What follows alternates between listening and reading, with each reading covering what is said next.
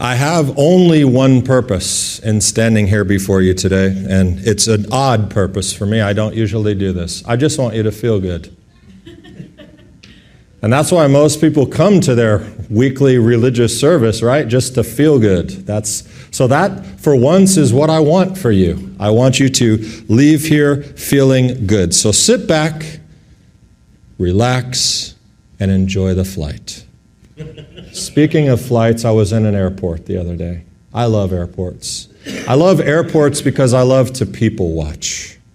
And there's no place like it, particularly Atlanta, the busiest airport in the world. One of my favorite things to watch are young parents trying to drag kids through the airport and asking themselves, staring at each other with that look that said, "What were we thinking? What have we done here?" And the kids crying, and one's dropped a blanket, and they're running, and they're angry with each other, and they're not even on the plane yet. That's where the fun really starts, especially for everyone around them, right? But you have people with gray hair to green hair, black, brown, white, people in a hurry to get places, people not in a hurry to get places, who inevitably you get behind when you are in a hurry to get somewhere, or that cart that drives down the middle and they're like about to run over you and they're honking that thing at you, and when you walk by, they drive by, they look at you like... And I want to say, you're on a cart. I'm walking through the airport. Come on, give me a break. But there's so many attitudes and actions and dynamics that are happening in an airport. And there's usually a lot of emotion outside of the angry parents at each other for having kids.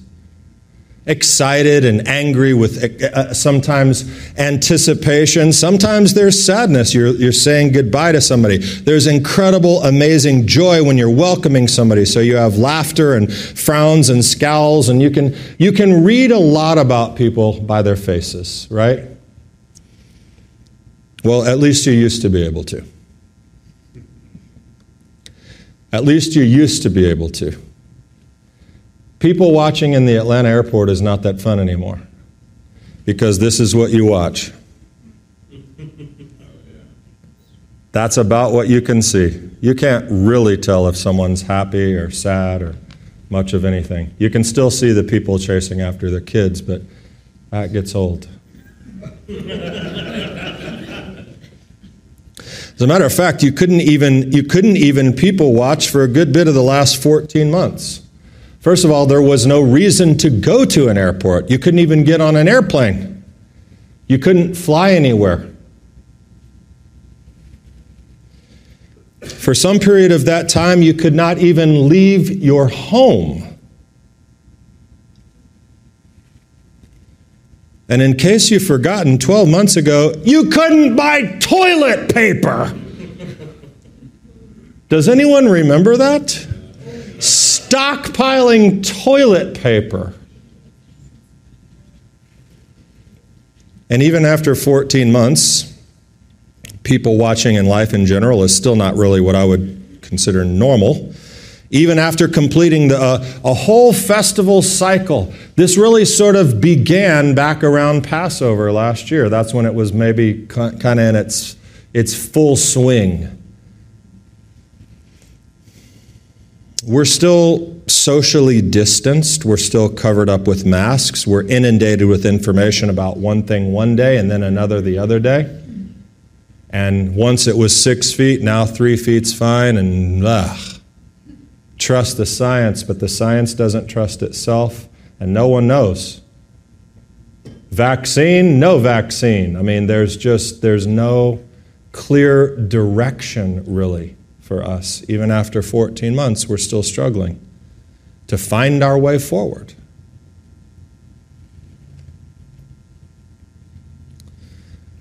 I remember being in a meeting last February at the end of the month, at the end of February 2020, with the FFOZ guys, and I remember Daniel Lancaster saying, "This thing looks pretty serious. I mean, this looks like it could cause some pretty significant trouble for us." And all of us were pretty much like, paranoid. man. It's a flu. It's nothing.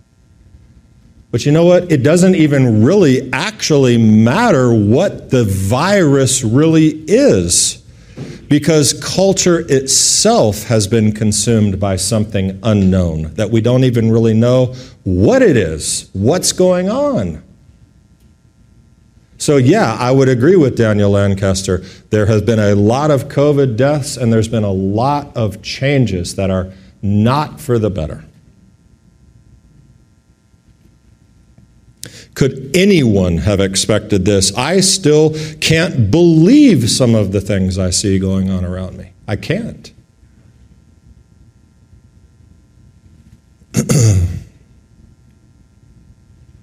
And not just with COVID, of course, with countries, with continents, with the entire world. And so as we approach Passover tonight, many communities are still not having seders. They're having Zoom seders, virtual seders. Many synagogues and churches are still closed or have closed permanently, along with, I can't tell you the number of businesses that have closed.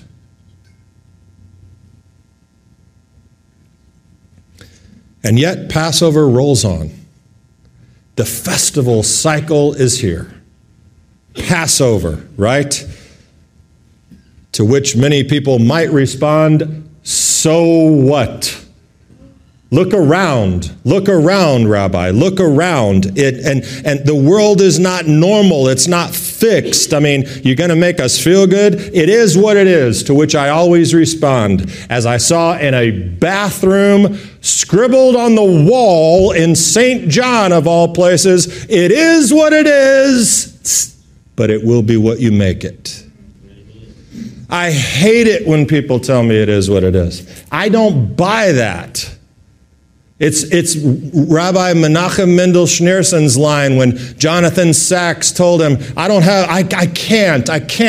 See, the situation I find myself in, and the rabbi said to him, no one finds themselves in a situation. You put yourself in a situation, and if you don't like the situation, change it. It is what it is, but it will be what you make it. And you can give me a number of reasons why that can't actually work.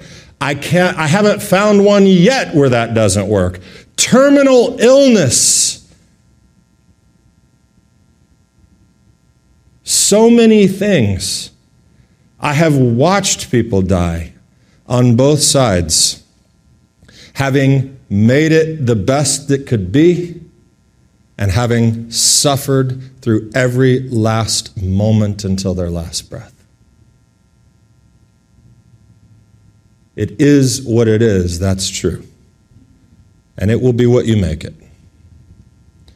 So, yeah, it doesn't feel right out there. When I see masks on everyone's face, I'm reminded why. I don't want to ramble on. I have some notes, but just everything this week culminated into this thing. I'm walking out of Kroger last night to buy something before Shabbat.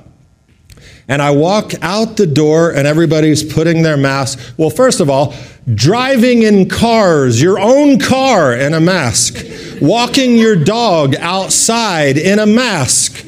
Israel is about to revoke the outdoor mask mandate in the month of April. I'm not even getting political. I'm really not. I'm being I was about to say sensual. That's not the word I want. I meant making sense. I'm being logical. Logical.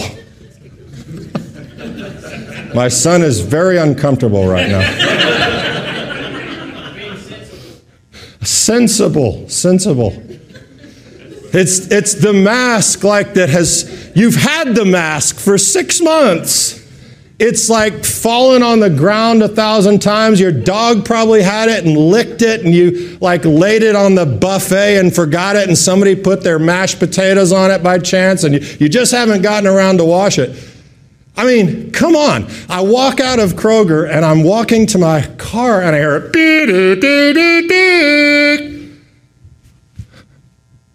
What is this? Alien abduction? and a speaker in the parking lot is making this noise, and it says, Kroger wants to remind you that you can keep everyone safe by so on and so forth. In the parking lot, I felt like I was really in the Twilight Zone. Because by now, we already know that anyway. You don't have to spend the money to put speakers on the light poles in the parking lot to remind me. Anyway, that was a tangent, not in my notes, but that happened yesterday, and I wanted to share it with you. I felt weird. But as a reminder, let's remember what we've been through, and maybe, just learn a thing or two for the way forward. Because I will tell you this, 12 months ago when we observed Passover, I say observed because we didn't really celebrate it because we did it alone. You may have had a Passover seder. It was probably you and your spouse or you and maybe your kids. And that was it. There wasn't any open up your home and have, we still may have had matzah and bitter herbs and drank 4 glasses, and based on what was happening last year, maybe 12 glasses, I don't know. All the good stuff, but it didn't really feel like Passover. Why? Because we were alone. No relatives, friends, inquiring minds who wanted to understand this messianic Jewish thing. No opportunity to fill the song with room with sweet kosher wine. I mean, it just wasn't the same. And the kids, they weren't that interested in finding the afikomen when their biggest competition was their 2-year-old sister, who was rubbing your mask in her mashed up broccoli.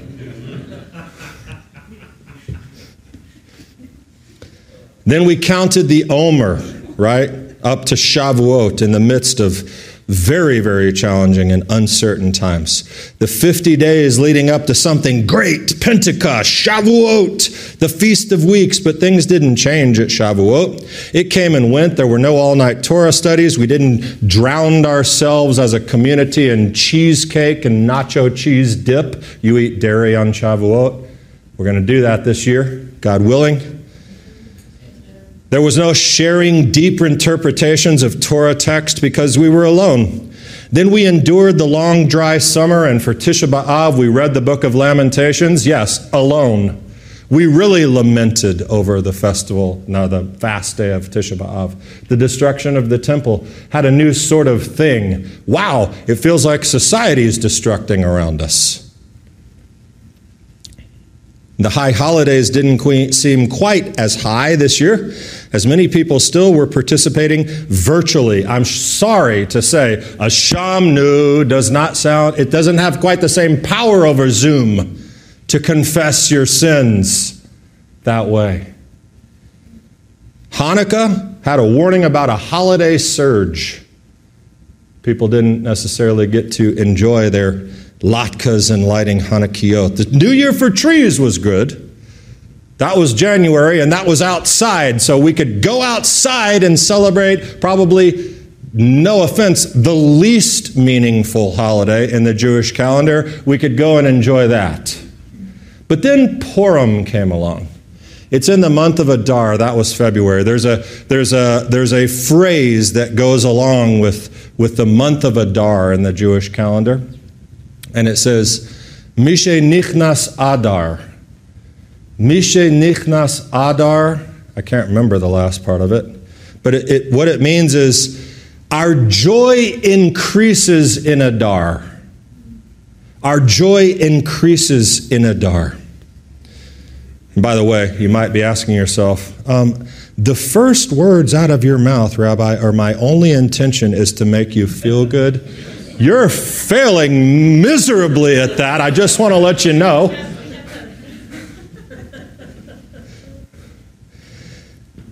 Purim. Misheniknas Adar Marbin Simcha. That's what it is. In the month of Adar, we increase our joy.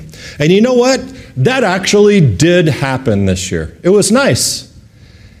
Something, just a little thing, I don't even know what the thing was, just being here for Purim. And we've been together as a community. I'm not suggesting that we haven't. We've sort of defied a lot of odds and rules and done a lot of things together.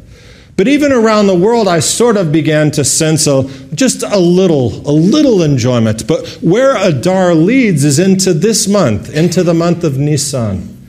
This is the beginning of the festival calendar. So we've come through 12 months of what's been behind us. And here we are at Passover. What are we going to do with it? Because I think Pesach is the pivot point. What is it? First of all, Pesach is the Jewish time of beginning. One popular Jewish opinion suggests that the world was created in the month of Nisan. That God set out to create the world. There are, of course, other opinions. We don't have to talk about that today. But one is that the beginning of the world. And then it is the beginning of the Jewish people. Really it is. Exodus 6, when God, with the 4 cups we recall, are bringing us out from the burdens of Egypt, saving from their bondage, redemption, taking the Jewish people as a people. Those are the 4 cups. That's where God started the Jewish people, in essence, was at this time. It was the beginning of that. It's the beginning of that relationship. There's a 5th cup, by the way, which I really thoroughly enjoy. It's Elijah's cup. We don't get to drink that one. But that's the one we're looking for, by the way. That's the cup that's going to take us into the land. That's in that Exodus 6 language. So right now we have 4 cups. That 5th one that sits for Elijah, that's symbolic. But it's so God to not just get you out of a bad situation, but to give you a promise of taking you somewhere better. That's why we believe in God. That's why we love God, because we know we will face difficulties, but that He has a place to take us if we'll let Him. This holiday is a remembrance of going out. Many monumental events in Jewish history begin with going out of somewhere. What's the first going out? It's the name of the Torah portion where the guy actually goes out. You know what it is? The people of the relationship between God and all of humanity obviously began before that. But the ones who would be blessed began because of Abraham's faithfulness and his step out, his lech lecha. Leave this bad situation behind. Go out here into nowhere where you know that I'm taking you and I'll take care of you. Moses, of course, Jacob had to flee and he said, one day I'll bring you back. But and there's of course a Messianic Jewish theological side that I could explore with you. Our story with Yeshua is also tied to going out and going in. We were slaves to sin. Yeshua brought us out of that. Yeshua saved us from death. Yeshua redeemed our character by His own. Yeshua has restored our relationship to our Father. We are God's people through Him. And yes, the 5th promise, if you will, the 5th cup. One, Yeshua said, I'm not going to drink any more wine until I get to drink that one in my Father's kingdom. But let's not be theological for a minute. Let's just consider this Passover, Zeman Cherutenu, what we've been through, where we are now. Let's apply it for some perspective. This year, as we recall, the plagues in Egypt. We'll have a bit of added connection after the experience of 2020. The experience of literally being locked in your homes, unable to travel freely, forced to obey just because, regardless of whether you agreed or not, we can understand with a little more insight the true blessing of freedom, even if you're not really feeling it out there yet. Sometimes awareness and perspective is an important part of your attitude. Deliverance. We can rejoice in the fact that, here we are. There are a lot of people who have died over the last 14 months. A lot of people. We're here. And God is bringing us out, even if it doesn't exactly feel like it and feel normal. We are coming out of something. Our situation is changing. And that's sort of, the Exodus story has more relevance. We're asking God to take us out from what's behind and bring us somewhere better. And yes, it's a bit dramatic, I realize, to compare 1 year of COVID-19 to 210 years in slavery in in Egypt. I'm not trying to make that. I am dramatic, but not that dramatic. We have a choice always. It is what it is. It will be what you make it. That is your choice to make. We can look back or we can look forward. It's interesting. James Clear, author of Atomic Habits, I read his email last week. The events of your past are fixed. The meaning of your past is not. The influence of every experience in your life is determined by the meaning you assign to it.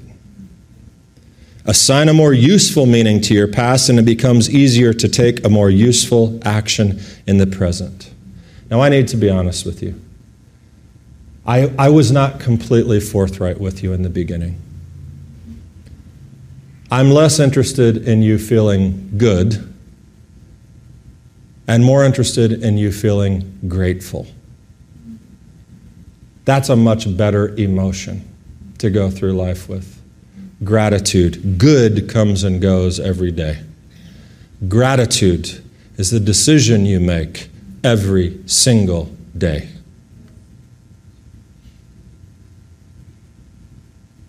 So I do want you to feel good, but I want you to feel good because you're grateful.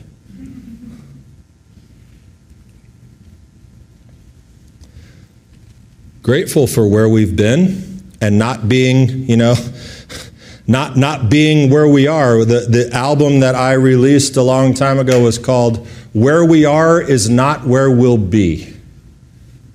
I don't even know what it means, but I think it fits in here somewhere. We may have named that after the fourth cup on one Passover. I'm not sure, but grateful for all God has done in the midst of uncertainty. Through the ages, through your life, not just last year, forget about that. For the revelation you've been given, for the opportunity to be able to participate in Passover and, eat stale, crusty bread with horseradish on it. That's biblical and beautiful and wonderful, and Yeshua did it, and you get to do it. Zach's not very grateful for that, but I'm still working. I'm still working on him. For the perspective we've gained, if we allow ourselves to see it. For the things that we get to celebrate as free people. Free people. For the opportunity we have to share what we have with others. The most famous Passover song, we sang it. Dai dainu, dai dainu, dai dainu, dainu, dainu. A song about gratitude. It would have been enough if, God, you just did this. But you didn't just do that. You did all this and all that and all this. Because that's how God is. And this is the attitude that I hope we can take into this Passover. We're here now. We're here now, wherever it is and whatever it is. We're grateful for everything you've done. And yet, we can still look with expectation on better times. How does the Passover Seder end, Paul? What's the last thing we say? Yeah, what is it? Next year in Jerusalem. Does that mean that we're miserable and unhappy here in Macon or Brisbane, Australia, or Prescott, Arizona, wherever your Seder is? Does that mean we're miserable? I'm so glad this is over. Next year somewhere better, please. No, we enjoy what we had, but we look with optimism at where God is taking us. And next year in Jerusalem is us living in perfection with God's plan. That's where we want to end up. So we live with gratitude in the present and expectation for the future. That's sort of what Meal of Messiah is, actually, the expectation of the future. Because there is the season of redemption. When we look back, Avadim Chayinu, Chayinu, we were slaves in Egypt, but Moses brought us out. And we're going to be brought out again. Yeshua, the final Redeemer. It's going to happen. Messiah will bring us in. And here's the last point. Well, Rabbi, real nice. real puffy, fluffy, nice. The world stinks.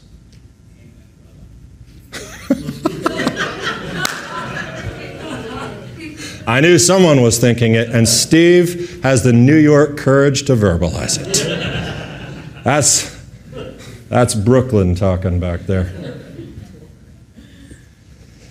Well, let me ask you this question. When they came out of Egypt, and this is where we conclude today. When they came out of Egypt, when they came out of a bad situation into a better one, was it actually right away, obviously, a better one?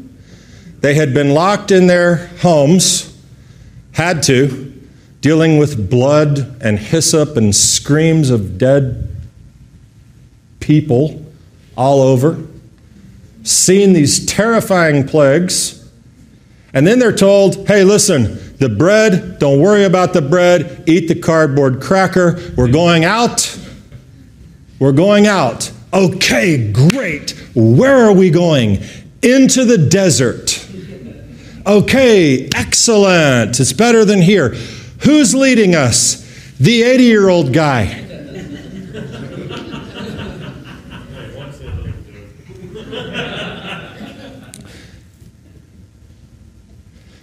Okay, let me get this straight.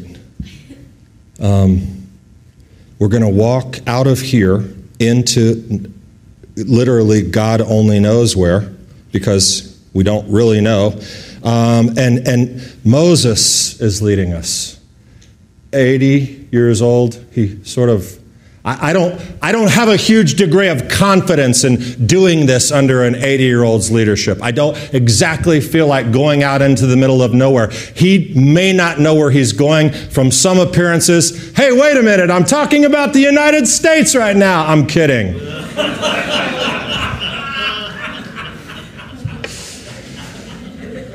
I'm kidding. We don't do politics.